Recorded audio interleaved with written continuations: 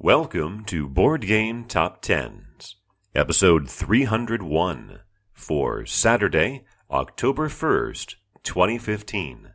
This is the BGG Top 10 edition, a quarterly look at the top 10 ranked games on Board Game Geek. At number 10 this time around, after spending 2 quarters at number 9, Eclipse by Tuco Taco-Kallio, published by Asmodee with an average rating of 7.93, and that is down 1 point.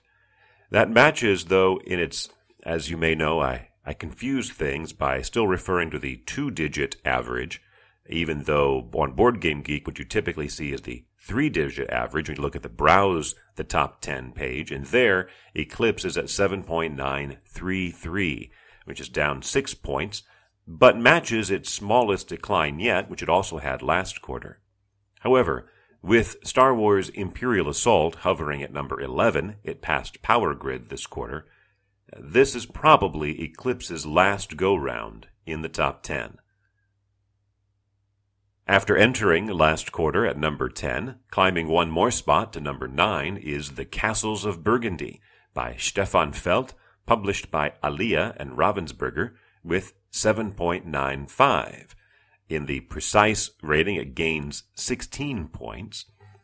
And so, as expected, it continues to climb. In fact, that 16-point gain in the precise is the largest of the 4 games that did gain this time around, and it seems reasonable to assume that it will take the number 8 spot next quarter.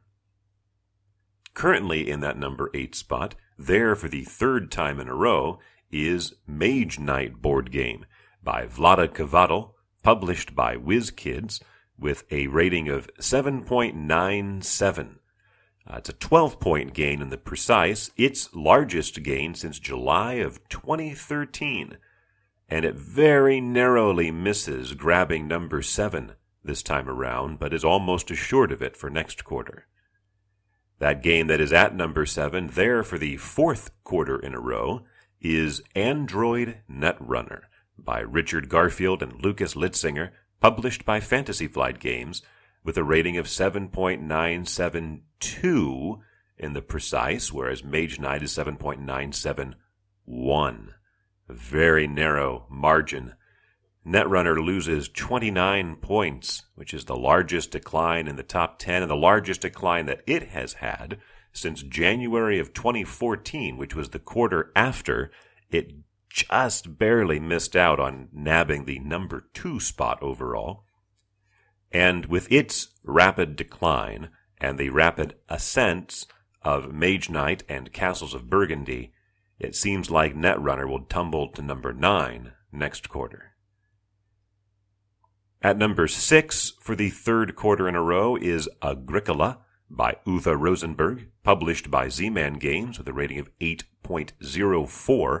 It's worth pointing out that those previous 4 games, from number 7 to number 10, were separated by only 4 points of the less precise average from 797 to 793, but there's a 7-point gap between number 6 and number 7. And then the next 4 games, from number 3 to 6, are only spreading across 3 points.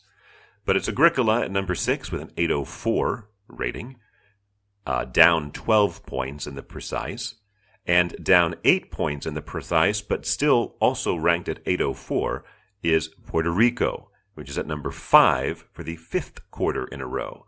Puerto Rico is by Andreas Seyfarth, published by Rio Grande Games, and one of only 2 games to have charted every single quarter that I have been tracking this list, going all the way back to January of 2007. The gap between Puerto Rico and Agricola has grown to the largest since July of 2008. Now, 2 months ago, the gap was 1 point in the precise rating. Last quarter, it was 4 points, and now it's all the way up to 8. That quarter of July of 2008 was the one when Agricola was first appearing on the scene, and the one right before it jumped into the number 1 spot, which it held for over 2 years.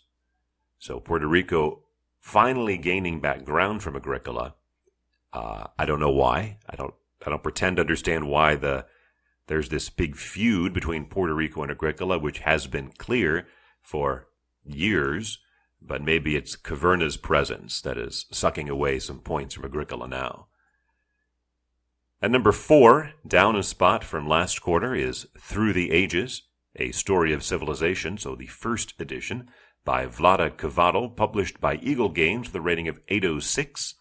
It's down 9 points in the precise, which is expected after it just barely pipped Caverna for the number 3 spot last quarter. The question is, what effect will the new version have that is coming out at Essen just next week? The gap between Agricola and Puerto Rico is 8 points in the precise. Between Puerto Rico and Through the Ages, it is 12. Between Through the Ages and our number 3 game, it is also 12. That number 3 game, climbing a spot from last quarter, is Caverna, The Cave Farmers by Uwe Rosenberg, published by Z-Man Games with a rating of 807. A very slight increase in the precise of 4 points. A modest reversal of last quarter, but one begins to wonder whether Caverna has peaked, as it had a slight drop, or not just a slight drop, it was a 12-point drop last time, and then only a 4-point gain this time. Maybe this is all the higher it's going to go. You can't say the same thing about our number 2 game. There for the 4th quarter in a row, that is Terra Mystica by Jens Drogemüller and Helge Ostertag, published by Z-Man Games with a rating of 814. It is stable there in the less precise, but in the precise rating at 8.141, that's a 6-point gain, which is the smallest gain it has had yet. It is the 9th time Terra Mystica is on the list, and 6 points is the smallest increase it has had. And in fact, it's had a month-over-month decline. In September, it had a higher rating.